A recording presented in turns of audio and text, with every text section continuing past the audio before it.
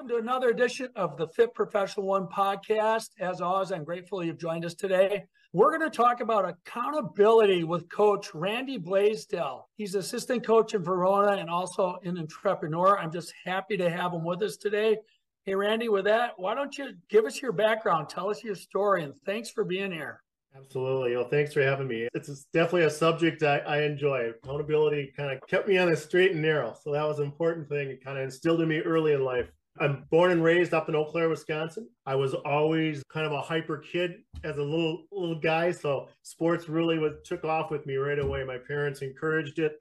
I guess they didn't discourage it. They knew that was a lot of energy that pent up. I'm a twin. And so I always had that guy, that playmate with me that could always challenge me and keep me going. Again, my parents were really, really inspirational as far as letting me go, letting us kids just really enjoy the sports world and encourage that a lot. I think a lot of it because they didn't have the opportunity or didn't take the opportunity to do that. As I said before, I didn't know it at the time, but I'm ADHD. I didn't know that until I became 48 years old when I first got diagnosed, just because my kids were going through some things. And as I was going through their diagnosis, I realized I think that's me. And so then I actually went through our neurologist and found out I was too. So kind of explained a lot in my world. So that was kind of interesting. But as I grew up, again, we did a lot of sports. I really got involved in the Y early in my life, like third or fourth grade. The Y really was probably one of my most inspirational. I mean, would they have more? I built the foundation of me, of who I am, probably through the Y, and particularly a gentleman named Greg Bolig, he was my hero kind of growing up. And I get emotional thinking about it. Yeah, Greg, for those of you that don't know, also played quarterback for the Wisconsin Badgers and was a huge part of the YMCA. The YMCA in Eau Claire, Wisconsin in 50s, 60s, 70s, 80s, and I think still today was an absolute oasis for young people. And most of us that grew up in the Eau Claire area spent a significant amount of time in and around the Y, especially if we're involved in sports. Yeah. So it was, and it just took me and molded me. It taught me everything about hard work, charity, service above self, the whole Rotary experience, the idea that, service and how crucial it is, so service above everything. And that's kind of where I got it in there. It taught me a lot about discipline. I growing up through that, the sports thing, I was a little guy. I mean, even in the beginning of high school, I was only 5'4". And I'm not sure I weighed 100, but I just kept going at it. And I was athletic. I'm athletically inclined, by no means a far stretch from being outstanding of any of that, but I was very athletic. And I think my enthusiasm and my, toughness, I wasn't afraid to get hurt. I don't know where that came from. It was just one of those things where, you just flew around your body. And I think it's just a mentality that you're kind of wired with. And my son was the same way. And my daughter, they're just both that way. They just kind of grew up that. Going back anyway, so as I grew up, I had some really fantastic, I can't think of one bad coach I ever had. I learned from all of them one way or the other, whether that's not what I should be doing or that's the way I should be looking at it. But I think the one inspirational, probably the most valuable coach I ever had was my JV coach in basketball. Coach Bowman, he really, he would sit and talk to me about just certain side things about why am I doing that or why I'm behaving this way, and really kind of hone me in and just kind of harnessing my energy and putting it towards the right things. He was really good about that because, with my hyperness and my active attitude, there was times it got me in trouble, and he really harnessed that and brought it back in line and where I can really use that energy for the goodness of things. And he was great about that. So that's one guy I really want to put a shout out. I think him and Greg were probably the two most inspirational people in my life outside of my mother, particularly my mother. They just kind of grew me and molded me to where I was and gave me that discipline I needed.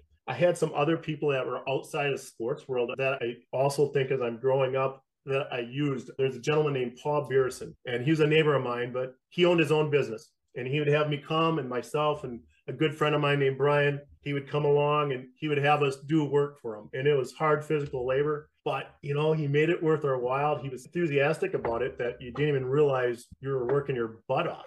And he came in there and he taught me little things like, you're a walking billboard. Wherever you go, you're a walking billboard. And it just kind of resonated all my life. I mean, I remember hearing that when I was in 8th grade. I can remember particularly sitting in a car with him in a truck, an insulation company.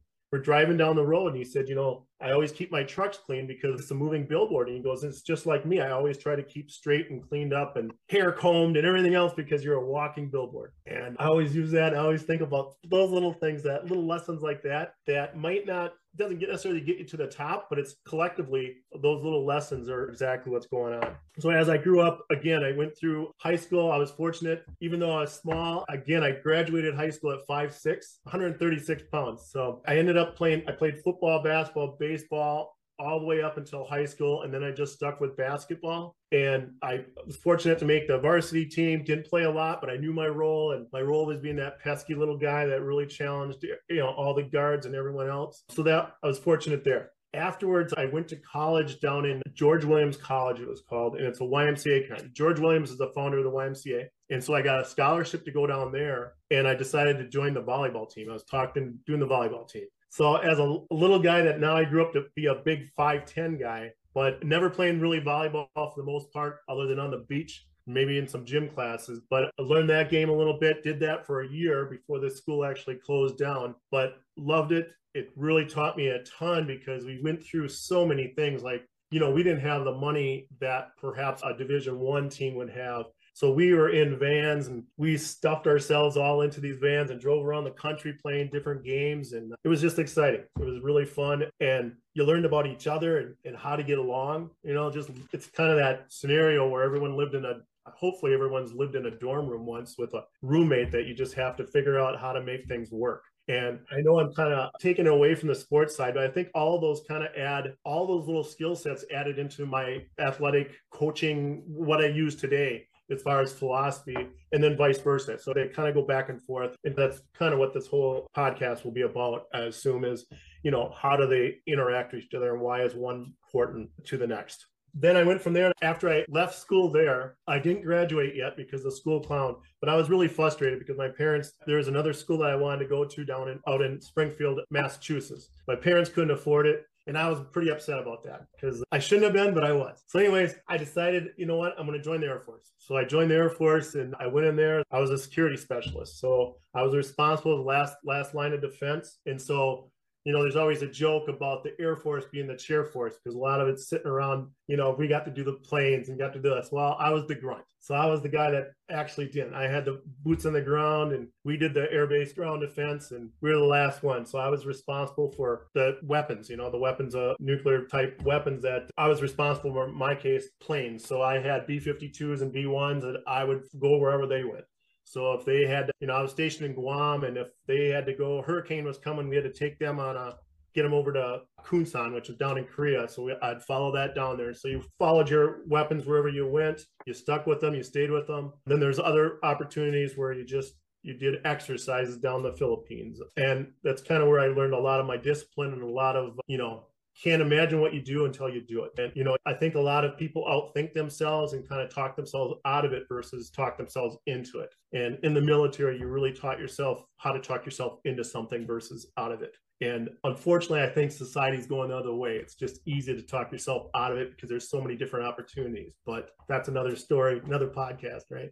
But yeah, and then I came about, and afterwards, I actually came over out of the military, and Greg Bolig, who was the youth director at the Y, left, and I was asked to kind of fill in some of those roles. And that kind of got me into coaching again. Going way back, I started coaching when I was 16 years old for the JV coach. Coach Bowman actually wanted me to coach his kids when they were in 4th grade. So I started coaching all the way through that, left. And then when I came back after the military, the AAU program, there's one AAU program in the whole state at the time. And it's a small world this way because the person I was coaching at the time is now my head coach. That I'm an assistant coach for her. And, so you're talking 1990. And she was just, I think, a 9th grader at the time. And so I was coaching her at the time. And as we met years later, she hired me as her coach. So it's a small world. I went in there. So I've coached that whole time. I've done everything in sports from being an official WIA official, basketball official, into getting into the coaching. That was about 13 years ago. I got into the high school, the varsity side. And ever since then, it's my last year. This year will be my last year. And I think I have about 225 wins. And I'm hoping to get 250 by the end of the year. And we should be there. So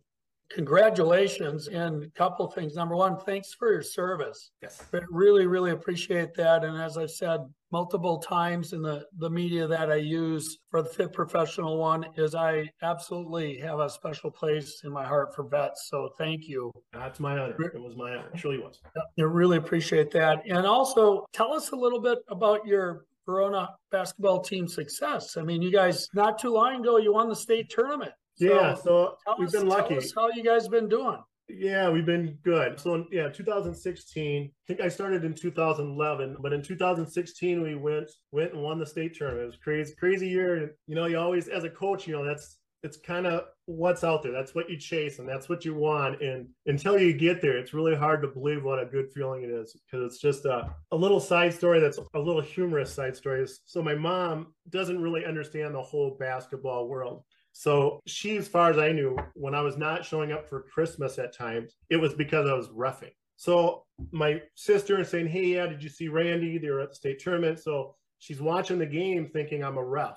And so I call her the next morning. I'm all excited. Mom, did you see? She goes, yeah, I couldn't see you. So one was a female and one was a guy. And I was like, what are you talking about? Well, she didn't understand.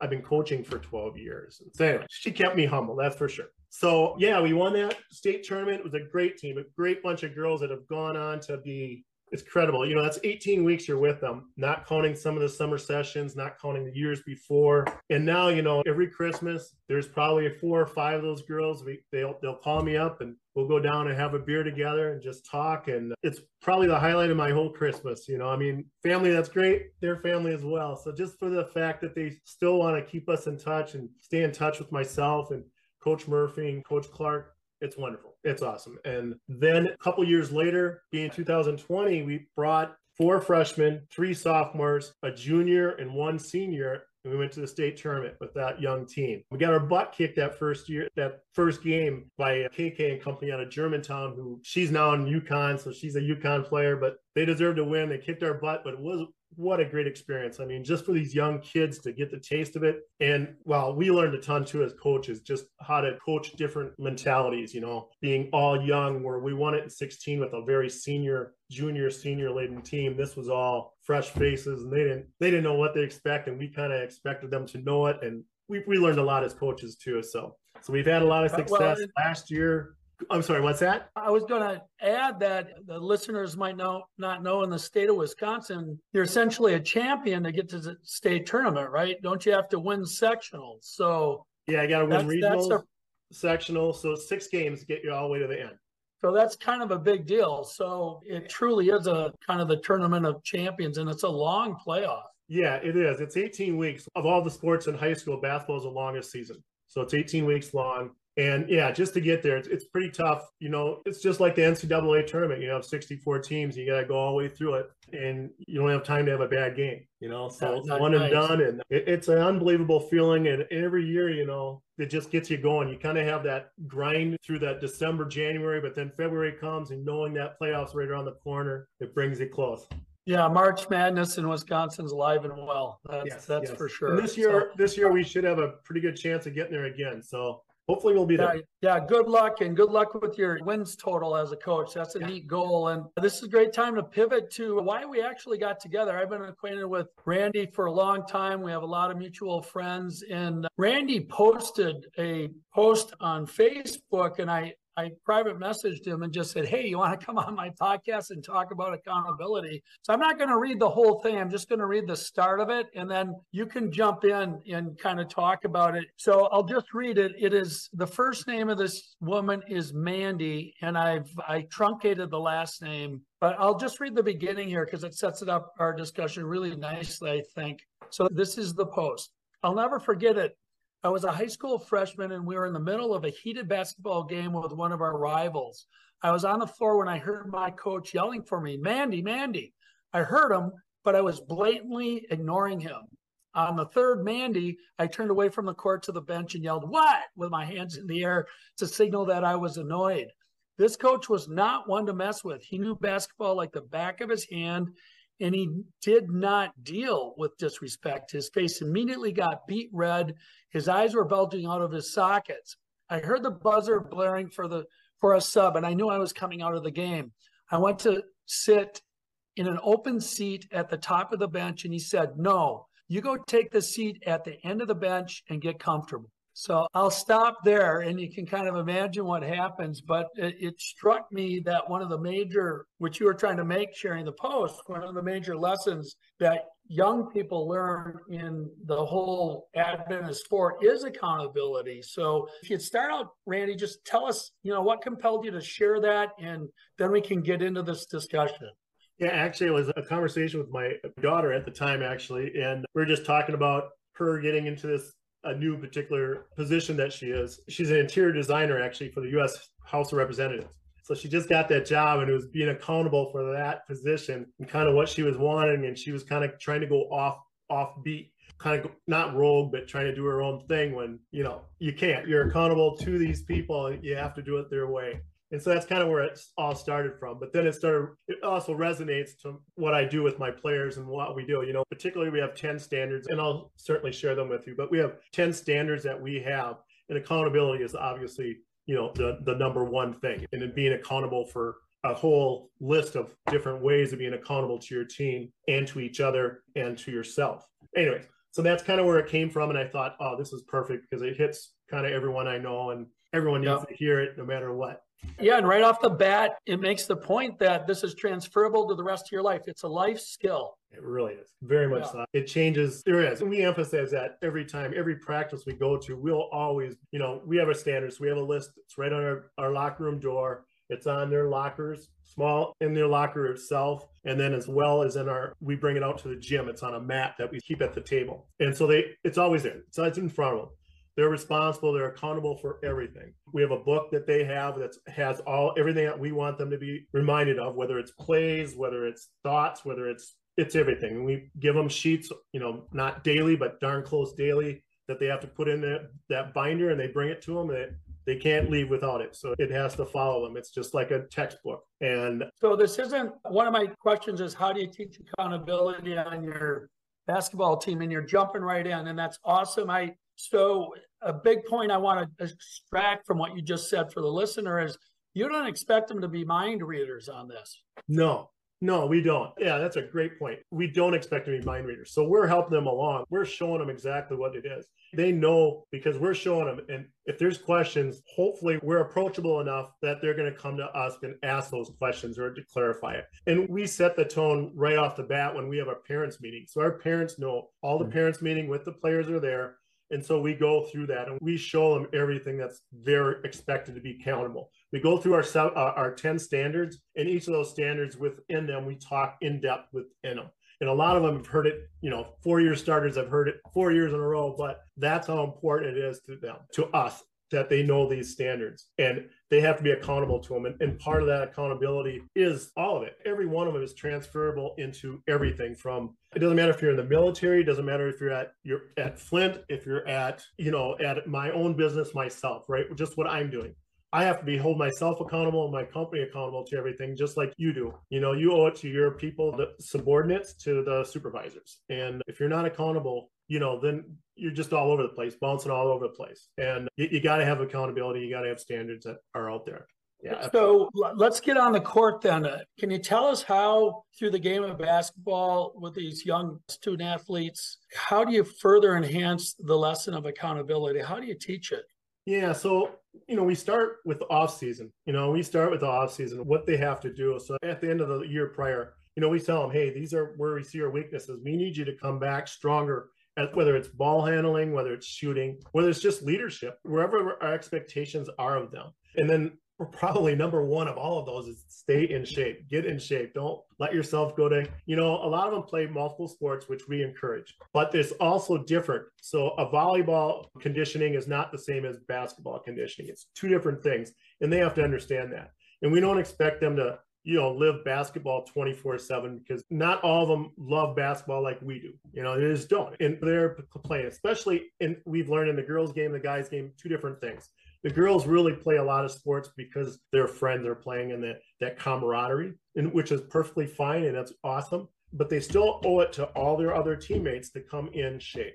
And they got to be accountable for that. They got to be accountable for those skill sets, because we need to see growth as they come into us. And that's where we all started as we give them a list and we say, hey, here you go, guys. How are we going to do this? And if they don't know how, we help them. We give them direction. Hey, here's a trainer that's really good. You can help him. If you can't afford it, can't go to the gym, how can we make it happen? How can we fundraise? Can we do whatever? And hold them accountable for them telling us, what is it going to take for you to come up, for this action, for you to become better? What is it going to take? You tell me and we'll help you.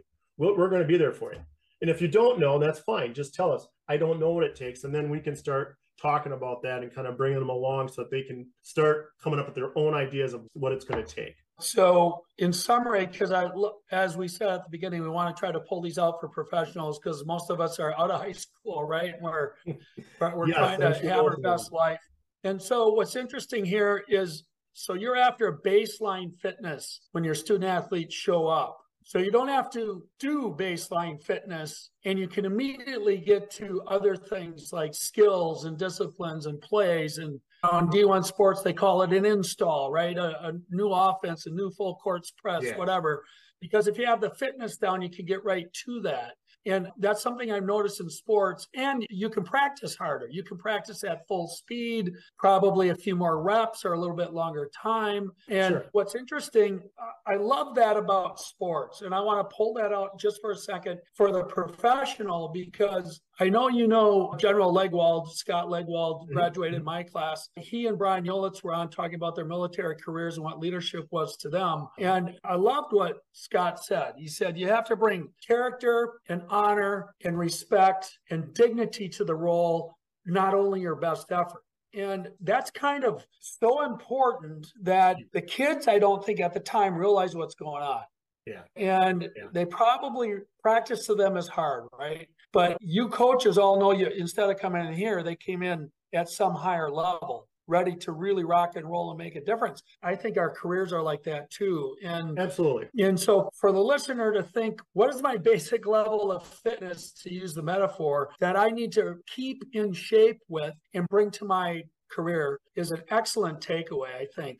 Yeah, and, I think that foundation is go ahead, please. That foundation, like you said, that fitness level, that's the foundation. You got to come in there. You got to be ready, okay? Because you're not gonna be able to get all these installs in, if you will. You're not gonna get. You may not even know that they're there because it's gonna change. Everything's so fluid on the basketball court, or even in business. Just the economy, COVID hits, all this has to be. But if you're up here already, your foundation is solid. So when COVID hit, okay, how are you going to react? Now, we don't have to worry about this part. You know how to do business.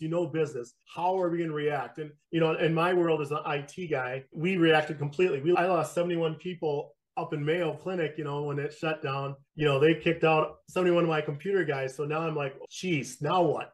How can I pivot? And how can I be more fluid and where I can be? But I had my level of business was already there. So they already knew I can do it. Everyone knew I had this, capability. Now, how am I going to do it? And that was that fitness level. So then now I start entering these other skill sets that I had to learn. But I didn't have to worry about how to run a business. And so that was key. Excellent. Now, as a coach, maybe you can do it through a case or some of your experiences. I'm really interested in the coach's role in assuring accountability. Maybe the kid comes into the machine not really knowing what that is, and when they leave, they totally know what it is. And so can you tell us about the coach's role in the middle there? Yeah. So, and this is really easy. We'll go to that 2020 team that was 4 freshmen, 3, whatever. When they came in, they just had bright eye. Their enthusiasm was incredible, but I don't think they understood what it took to be in shape, to be in true basketball shape. These guys they're gifted player. One's going to be going to Iowa, 2 going to St. Cloud. I mean, this was a very talented team. And I don't think they understood what it really means to be ready. I mean, at a varsity level versus, 8th grader, right? So here these girls are 14 and 15-year-olds. There's only 2 people on the team that can drive, so which is crazy to think. But anyway, so they're all coming in.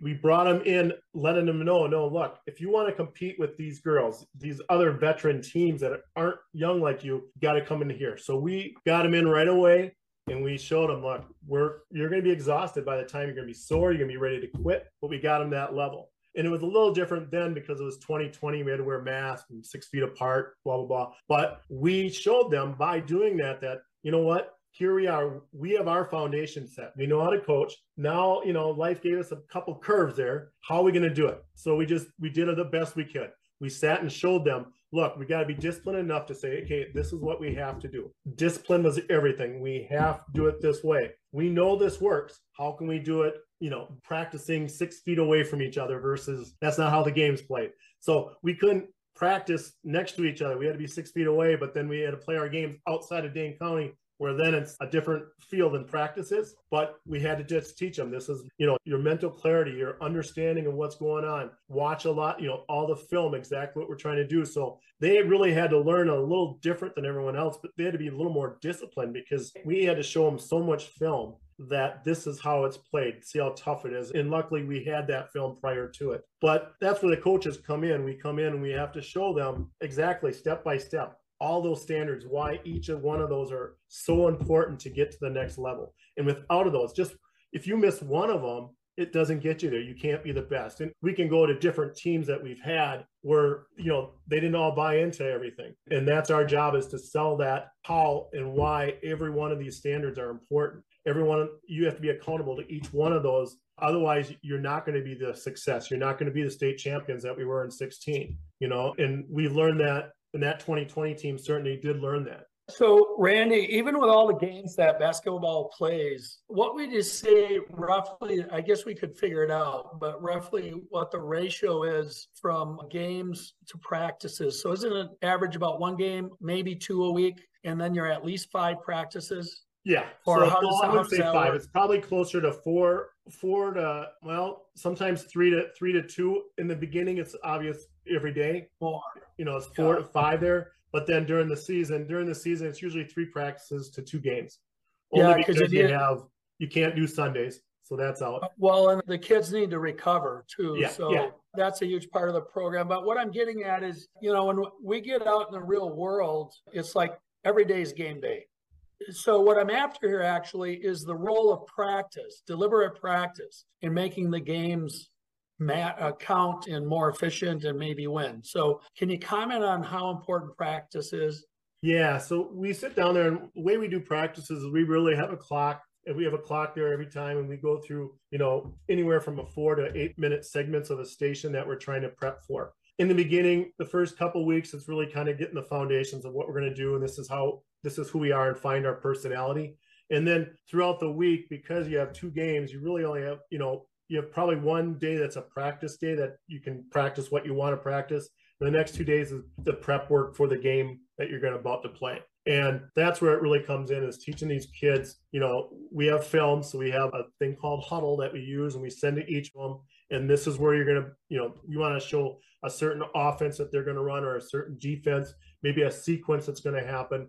And so we have to break it down. That's how this is what we're going to use against them, and show them that. But we also have to show them that we like to wag the tail as opposed to tail wag us. And that's kind of our mentality. So we're the dog, and we're going to make them have to chase us. And so we focus on that. And that's how we want them to think about it. It's like, no, this is our game, and they're going to be chasing us. And that's our mentality all the way in there. But that's where I think the coaching comes in, is each practice, we set the tone. We set the tone of the energy that comes in there. We set the tone of the discipline, the accountability for each of those people. Each of those guys have a role, and some are shooters. We believe in treating everyone fairly, but not equally, because equally means just because Taylor can shoot 5 threes in a game doesn't mean you get the license because you suck at it. So why would we going to let you shoot 5 threes, right?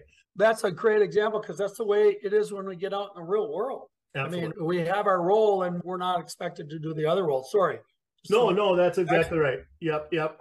So fair and equal are 2 different words and 2 different terms, and that's the way it is. And I think the biggest difference in the good teams is people buy into that. And it even starts with their parents, because a lot of the parents are talking in their ear, And so once we get everyone on board, including the parents, we have to get them instilled, and each of them understand their role and relish the fact that, look, we have a girl that is leaving the team this year just because she's focused on soccer, really good soccer player, and rightly so. But she was our best practice player. She loved getting after it, and she was so quick, and just everything that annoyed the heck out of a defender that just annoyed the heck out of you.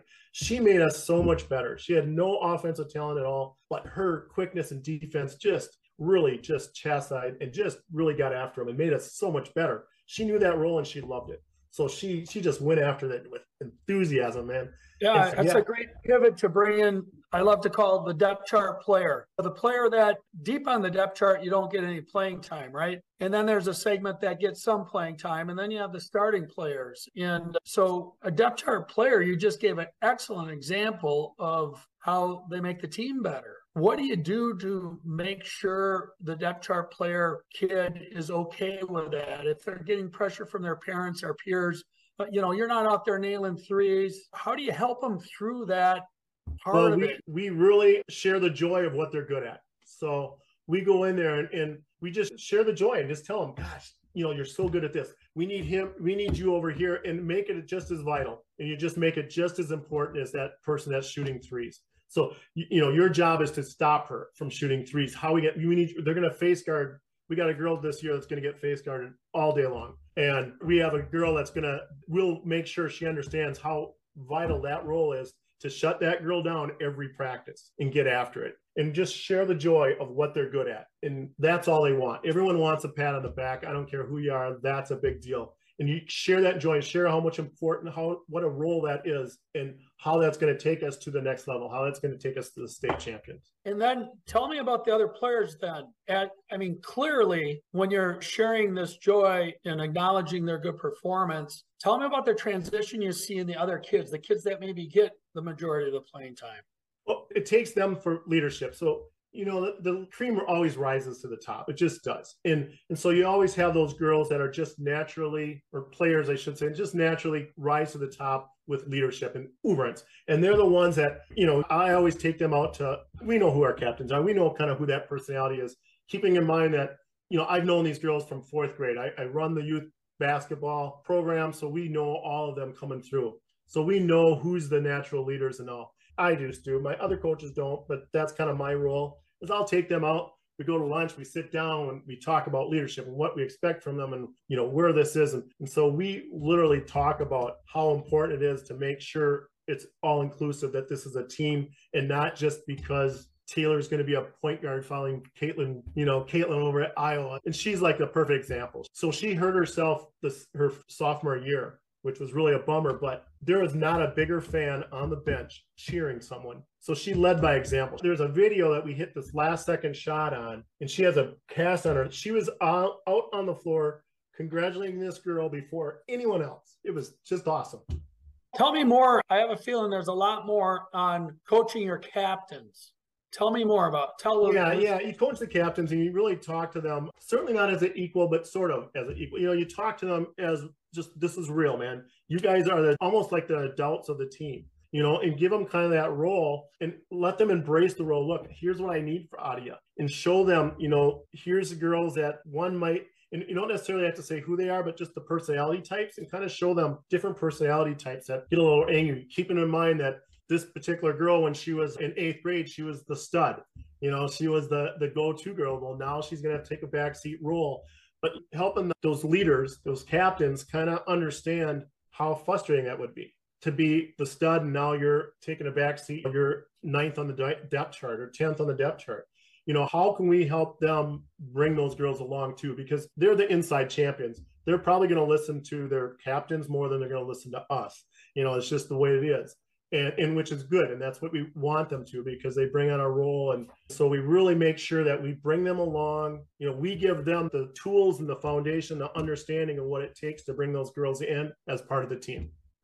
Nice. And so how does your captains contribute, or even every player contribute to holding team or creating team accountability? How is the player interaction? We have a rule that if you don't think part of our standards is you're able to call anyone out. We're not telling you to tell them they're stupid, but if it's a hustle, if it's an attitude thing, your job is to call someone out. I don't care if you're the 10th girl calling the captain out. You call them out. It shouldn't be us, because you're going to see it. You're in the drills. You're doing this. You should be able to notice it quicker than I am. And so that's our number one rule, is don't be afraid to call someone out. Can you give us an example of when that happened and that really worked well? It worked really well, because what will happen is someone calls them out, where they just have that discussion, and they'll go over to the corner and they'll be bitching to each other. They'll be on each other's ass. But I tell you what, they get it. And you know what? It never happens again. It just doesn't happen, because they know they're going to get called out. And it takes some strong women to do that. But that's what we're empowering them to do, is be that strong woman, that strong player, that person that can get out there and do it. They owe it to each other. If you're not there on time, it's military time. So if you're on time, you're 10 minutes late, right? So you got to be there 10 minutes before practice, and you're up shooting shots. Hopefully you're out there. I don't care what you're doing, but you got to be your shoes laced and ready to go. If you're not, the other girls are running, not you. The other girls are going to run, and we're making them better. You're not going to get any better. These girls have the honor of getting better, and you just help them. Because, they're going to go and run some suicides or lines, whatever you want to call them. We have them doing our ladders. You got to sit and watch them. And that's holding them accountable. You're saying, look, you're not ready to be good. You're not ready to be accountable for this. You're not ready. These girls, we're going to get them better. You're not going to be part of that. So how's it going to work? And we've only had to do that maybe 2 or 3 times in my 12 years here. But no one likes that. No one likes that, to be part of it. But what's interesting about that accountability, Randy, is it's making people better. And do you think the players get that? Yeah. And we emphasize, we let them know. Actually, we stole that from our football coach, because he does the same thing. Coach Richardson at the time, we stole it from him, and he's kind of brought it to my attention, or our attention. And there's no doubt, because we tell them, look, if you're going to be late, and when they're late, we're like, look, if you're going to be late, these girls are going to get better. So you guys get on the line. We're going to get you in shape better.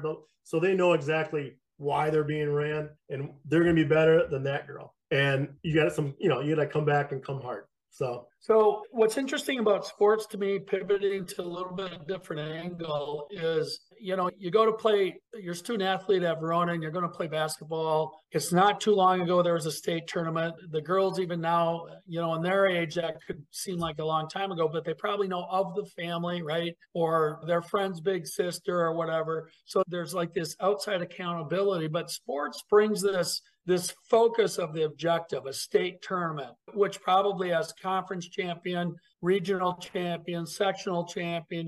Those goals are I'm quite sure, being talked about on every team in the state, right? Absolutely. And what's interesting is that brings people in and really helps them be focused. Do you think that's a transferable? Well, number one, do the student athletes even notice? And do the second part of the question, do they take it with them as a professional? The second part is without a doubt, because I've talked to them constantly. That team just became special when we won 2016, just because we were together longer. So that's a little different. That was almost a whole different world, a breed of players. But the first part, yeah, it's transferred from each of the families down. We have players on our team that their parents played, and like the coach, and actually the stud that we have, our point guard, her daughter played for me, as well as her mom played for me. So all of it is transferable down, and they all get enthusiastic. Oh, yes. And they'll remember, we have alumni night. We come in there, we have a list of all our alumni. So we have that. We'll have them come and talk about how special it is to be at state tournaments. We make sure, like our soccer won last year, the state tournament, we make sure all our girls are there, so they can see what a big deal this is and how important it is to come down, and what it takes to get that soccer team to win the state tournament, what it took for them. So all of those little things, it's all transferable down. Going back to the second part of that question, it's very transferable going into the real world. They'll tell you exactly. We have one girl on our team. She's our point guard from the state championship team. She got into West Point, and one of my sayings, I guess it's me, but one of them is always move with a purpose. I don't give a crap. Just move. If you don't know what the play is, just move. Do something. Don't just stand there and go, what's going on? Move with a purpose. That's all I do. And she said that kept her through the military, because there's times, someone's yelling at your ear and you're like, what the hell is going on here? And she goes, I just kept moving, like just move with a purpose. Like you knew what the hell you're doing. Fake it until you make it. It happens, and it's a very transferable skill. And my mom owned a bakery growing up, ran a bakery, and she said, if you don't know what to do, just sweep. Just go sweep. If you don't have anything else to do, just sweep. And that's kind of my attitude. Just go do something. Just move. You got to move. And so that's just one little small nugget of what it takes to get in the real world. But those are, again, we can go through every one of these standards of what it takes, but owning your attitude is another one that I always push. Is, you can come out on the court and you can be a baby about it. You can be whatever you want to be, but you own your attitude. So you can come and make this a really cool practice or a really crappy practice. It's up to you. Just appearing mentally tough every time you come out there. Appear it. You might not be mentally tough. You might be scared as hell you're going to miss that free throw, but fake it. Just fake it, and you'll be surprised. It's kind of like, your bad attitude, smile. Smiles are contagious. And so that same thing, but appear tough. Just mentally appear tough. your goal should be reaching for perfection. You always want to get to that perfection. You're never going to get there, but you want it. That's your goal. And that's what you want to get for in everything you do. So I don't know why you'd go out in the world and not try to not reach that goal. I know some people are like laid back, but I don't know. I'm not wired that way. I want to be the perfect at everything you do. And I know, Paul, you're the same way. You don't want to just kind of, get on your bike and just ride. You want to be I gotta go fast. Yeah, I just want to go and get after it. Yeah. And then a big saying of mine that I just kind of inherited recently is how you do one thing is how you do everything. And I just love that saying because, just simply as making your bed, if you just throw the covers over, well, is that how you're going to do something? No, you make it. And I do it military style. So I tuck it in, I do it all right.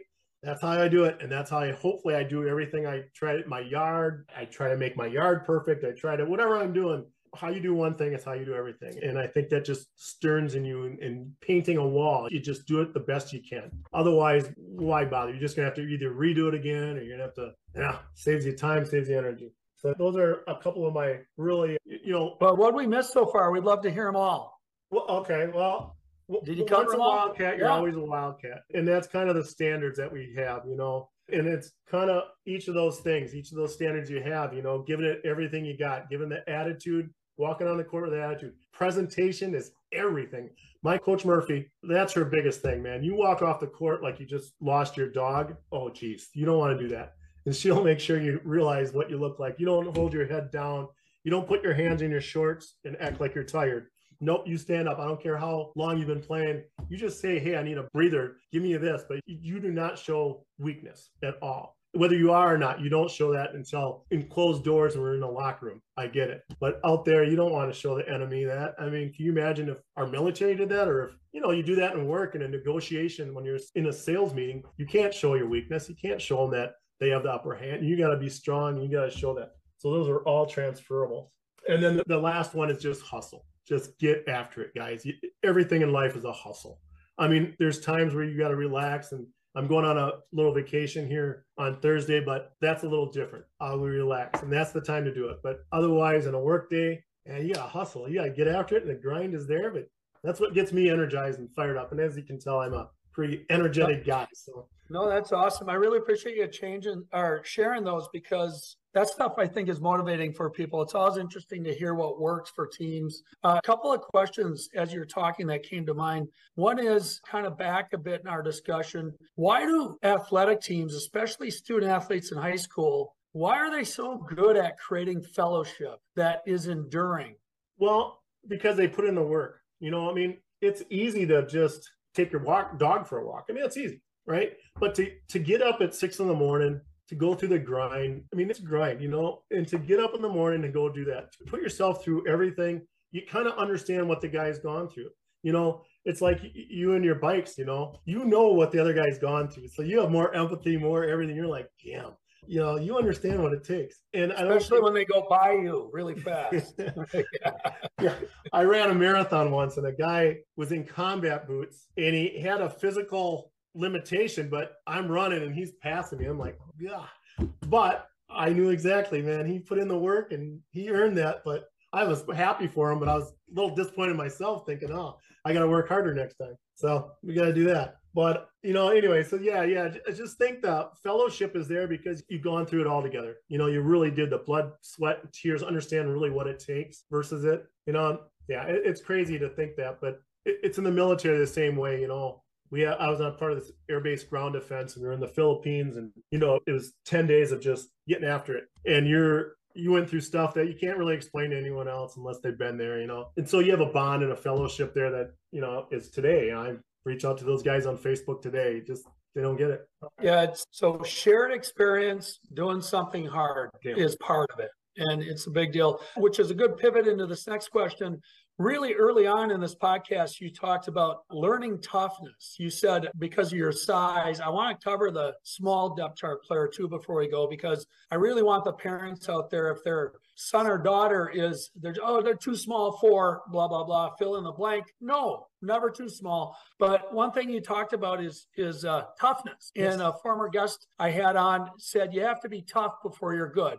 Coach Simmers from North Dakota State University. Very cool. Yeah. And that makes so much sense to me. So what I'm throwing out there is the functionality of the playground. Where did you get tough, Randy?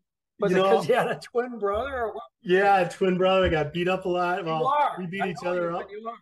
Yeah. Well, Yeah. you know, my dad was never one. If you fell down, he was never one to run over there and, oh, you know, you just get up, put some dirt on it. You know, the old saying, right? And that's how he taught me. You weren't even thinking about getting hurt. You're thinking about, damn it, did I miss the ball? Did I get after it?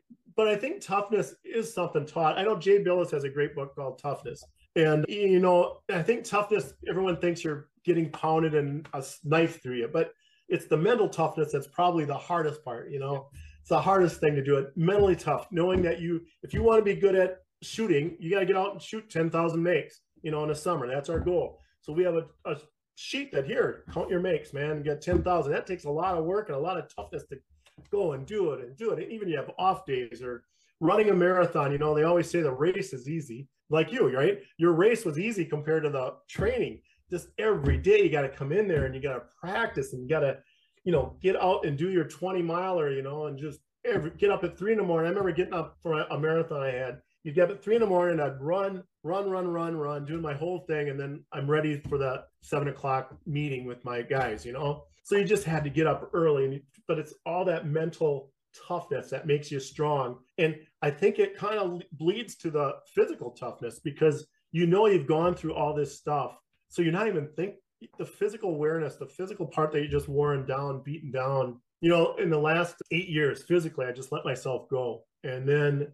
this year, you know, I'm 61. I turned 61 this month. And that was the beginning of this year. I said, I kind of get back to my playing weight. And so that's what I've been doing. I've been doing this fasting, intermittent fasting. Brian Yulitz actually talked about this, gave me this guy, this Jocko guy you've read his book, I'm sure. But anyways, you know, he does this fasting and he does some of this other stuff that we got into. And that's really what I got myself into. So now I'm, well, 15 pounds. I lost 46. I need about 15 more to get down to fighting weight. And, but that's toughness. I mean, it's mental toughness to get there. And I know I have to be tough to get it there. And so it's always carrying with me, you know, if I want to be better at something, I got to be tough and discipline myself to do it.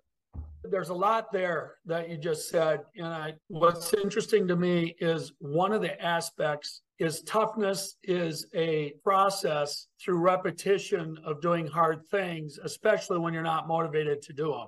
So emotionally and mentally, we have maybe bigger obstacles than physically quite often. So the force applied to get this done has to do with those reps. 10,000 makes, good Lord. Yeah, it's a lot. Yeah, to change a habit, you got to do it. We always said to change your shooting form, you got to make 10,000 makes, and that's a ton. I know you were talking about. Go ahead. I was going to say, for the listener, what's your version of 10,000 makes? What a great little analogy to hold with you. I mean, yeah, exactly. That's a perfect analogy. You got to have 10,000 makes. Whether, you can call it what you want, but in that case, it's 10,000. But how often do you, if you're going to run a marathon, what's it going to take to get tough to do that? You know, how many days of running do you got to get out there? You know, what does it take? You know, I know you've read the book too, but that Jim, a mutual friend of ours, and it was hang on, I got this. Oh, comfort crisis. Yeah, yes. Crisis. And that's a perfect example of just discipline. You know, right. He talks about how he went down to the ocean, had to move a rock underwater, you know, just that's that stuff. And by those little teeny toughness moments, those little tough moments, build and become, you can do anything. And to go back to my beginning when we always said it's easy to talk yourself out of it, but it's talking yourself into it. That's where the toughness comes in. And pretty soon those little teeny moving of the rock, they just build up, and now you kind of feel invincible. Like, oh, hell yeah, I can do that. Oh, yeah, I can. Yeah. It's like a muscle too, isn't it? You lose it if you don't use it. Yeah. So tell us about your process. I mean, congratulations on, wow, like a 45 plate you just took off. Yeah, I know. Yeah, that's exactly what I use. Yeah. It's 45 plate. You just sat down, and congratulations. So tell us about that, a little bit about your personal reemergence of your toughness. It had to be, right? Yeah.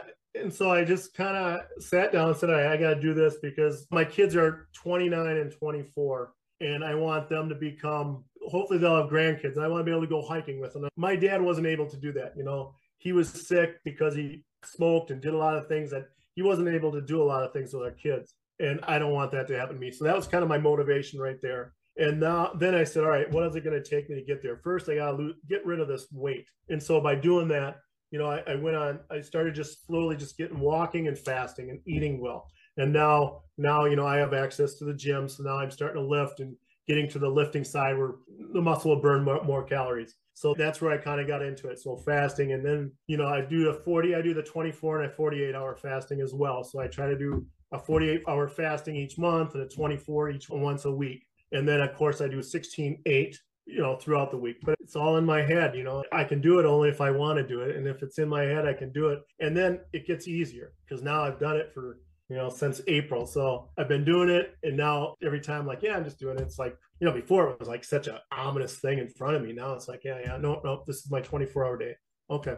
Have other things become easier as a result? Without a doubt. Just little things. Like I'm working with this company, a company that like sells water, and kind of like our friend of ours. But anyways, he sells water. Anyway, so I'm kind of taking this warehouse and just hauling stuff out, but it's lifting and just kind of, you're getting dirty, you're grime, but it kind of reminds me of the military bit because I look like hell when I come out. But that's just, I think it's my toughness that gets me in there and just let's get it done, not worry about, it's just toughness. Just get it done, and get her done is I guess a saying, right? So let's get her done and just get it after it. And don't worry about all the other noise that's around it, why you shouldn't, or what's going to happen, all the reasons why you shouldn't do it. Just go start doing it, and you'll figure out why you should do it versus why you shouldn't. And that's hopefully what I'm still on the girls is, why can't I do that? Why can't I go be a cop? Why can't I go be one girl's now a nuclear physicist? Why can't you do that?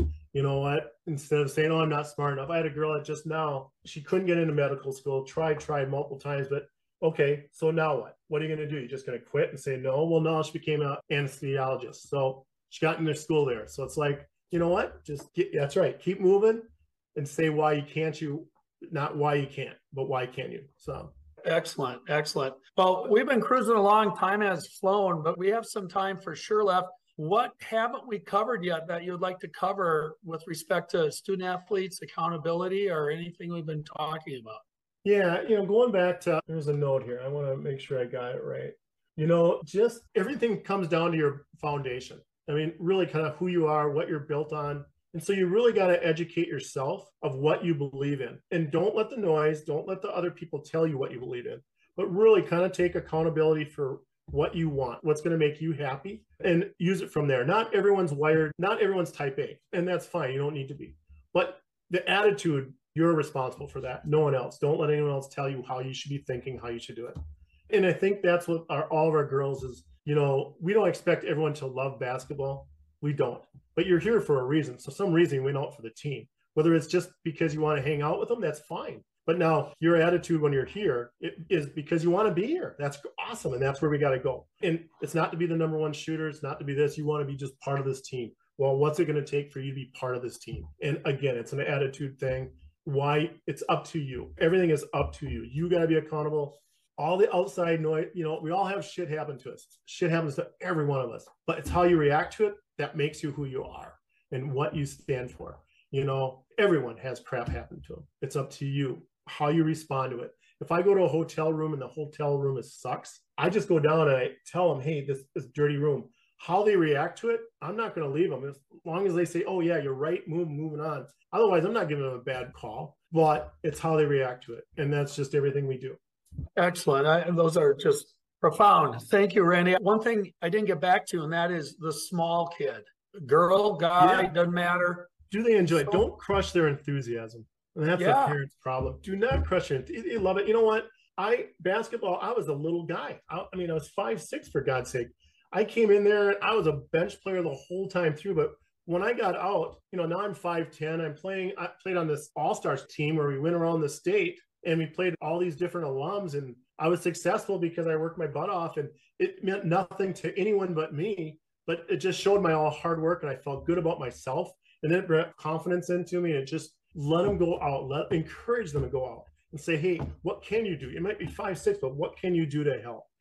Everyone has a role. And as long as you're enthusiastic about it and willing to put in the work to be that person that you can be, the little guy, size doesn't matter. I got a girl that she's a Division I player. She had scholarships to Arizona and everything.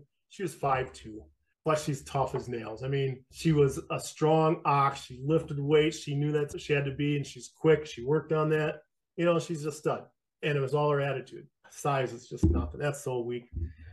You're so refreshing. There's a lot of coaches out there that give a lot of honor to the depth chart player, the small student athlete, or the student athlete without a lot of talent. Now, Rudy, the Rudy, and the whole deal is, I think high school sports, and we agree on this, I know, because we've talked enough, is part of its functionality is to create fine young men and women, fine young student athletes. And anybody that goes in has the opportunity with a good coaching staff to be better than when they entered. And that's where the honor is. And it is. And the thing about it is we only can control ourselves. I loved what you said is you're responsible for your attitude. You're responsible for the whole thing, right? You have to bring in that honor and integrity. You have to do that before the season fitness. What is that when we're done with school? It's the same thing. To formulate those habits, I'm such an advocate of getting numbers up in high school sports and B varsity teams. So the seniors get playing time that probably are depth chart players.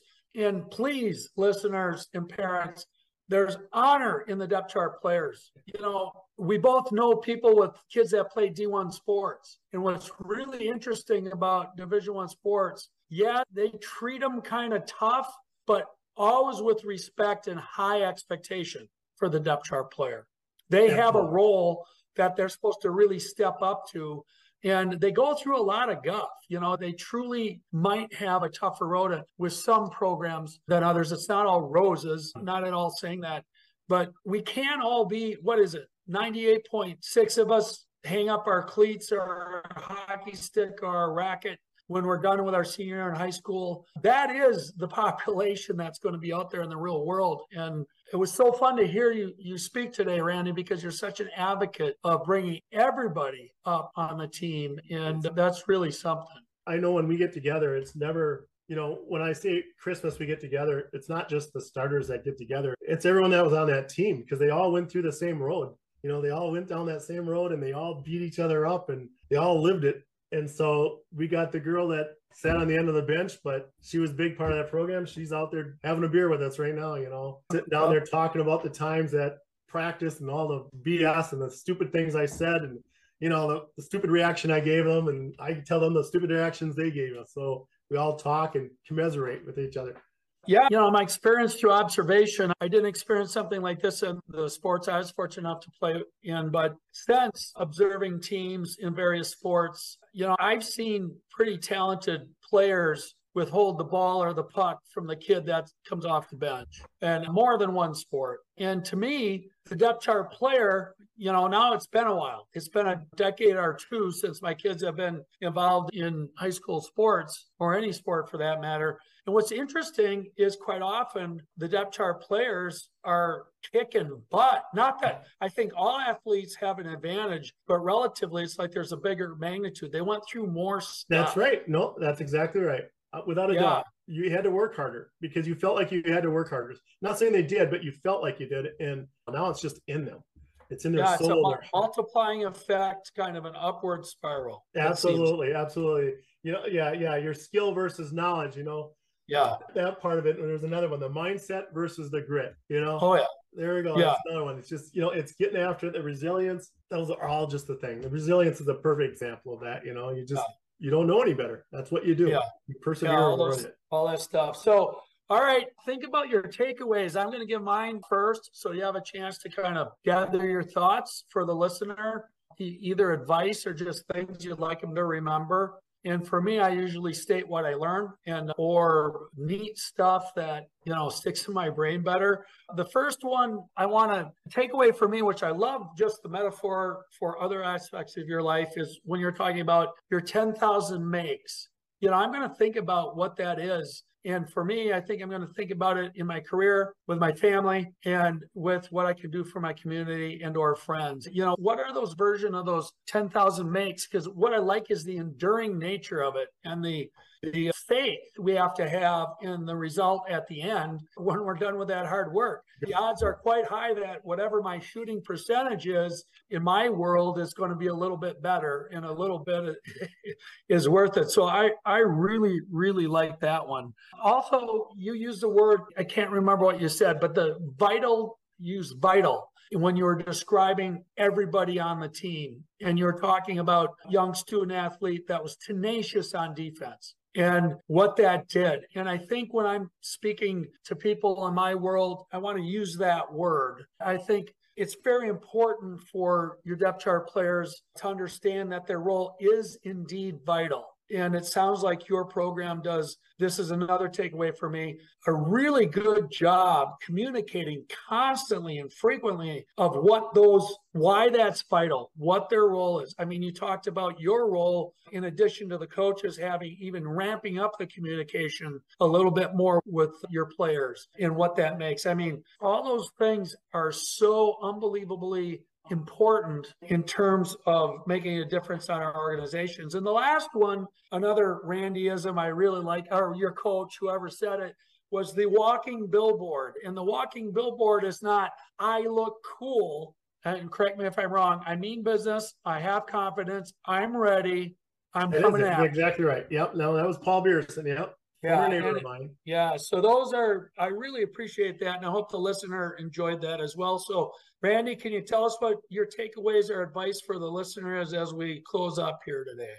Yeah. So each player, we never know what they've gone through. I mean, some of them pretty well, but you don't know really what goes on behind the closed doors. Tough parents, whatever the reason is, but you just never know what garbage they're bringing in. You don't. And that's why you got to treat each person fairly, not equally, fairly, but you have to understand them and try to understand and really get to know, what's motivating them and why would that motivate them? Why are they so down on themselves? Why do they get crushed all the time? Or when you're talking to someone and you're kind of getting on them about making this mistake over and over again, why are they taking it either so hard or taking it different than the next guy next to them? And understanding each person, and you don't need to know the details, but understand that they're not going through the same thing as you or the next girl.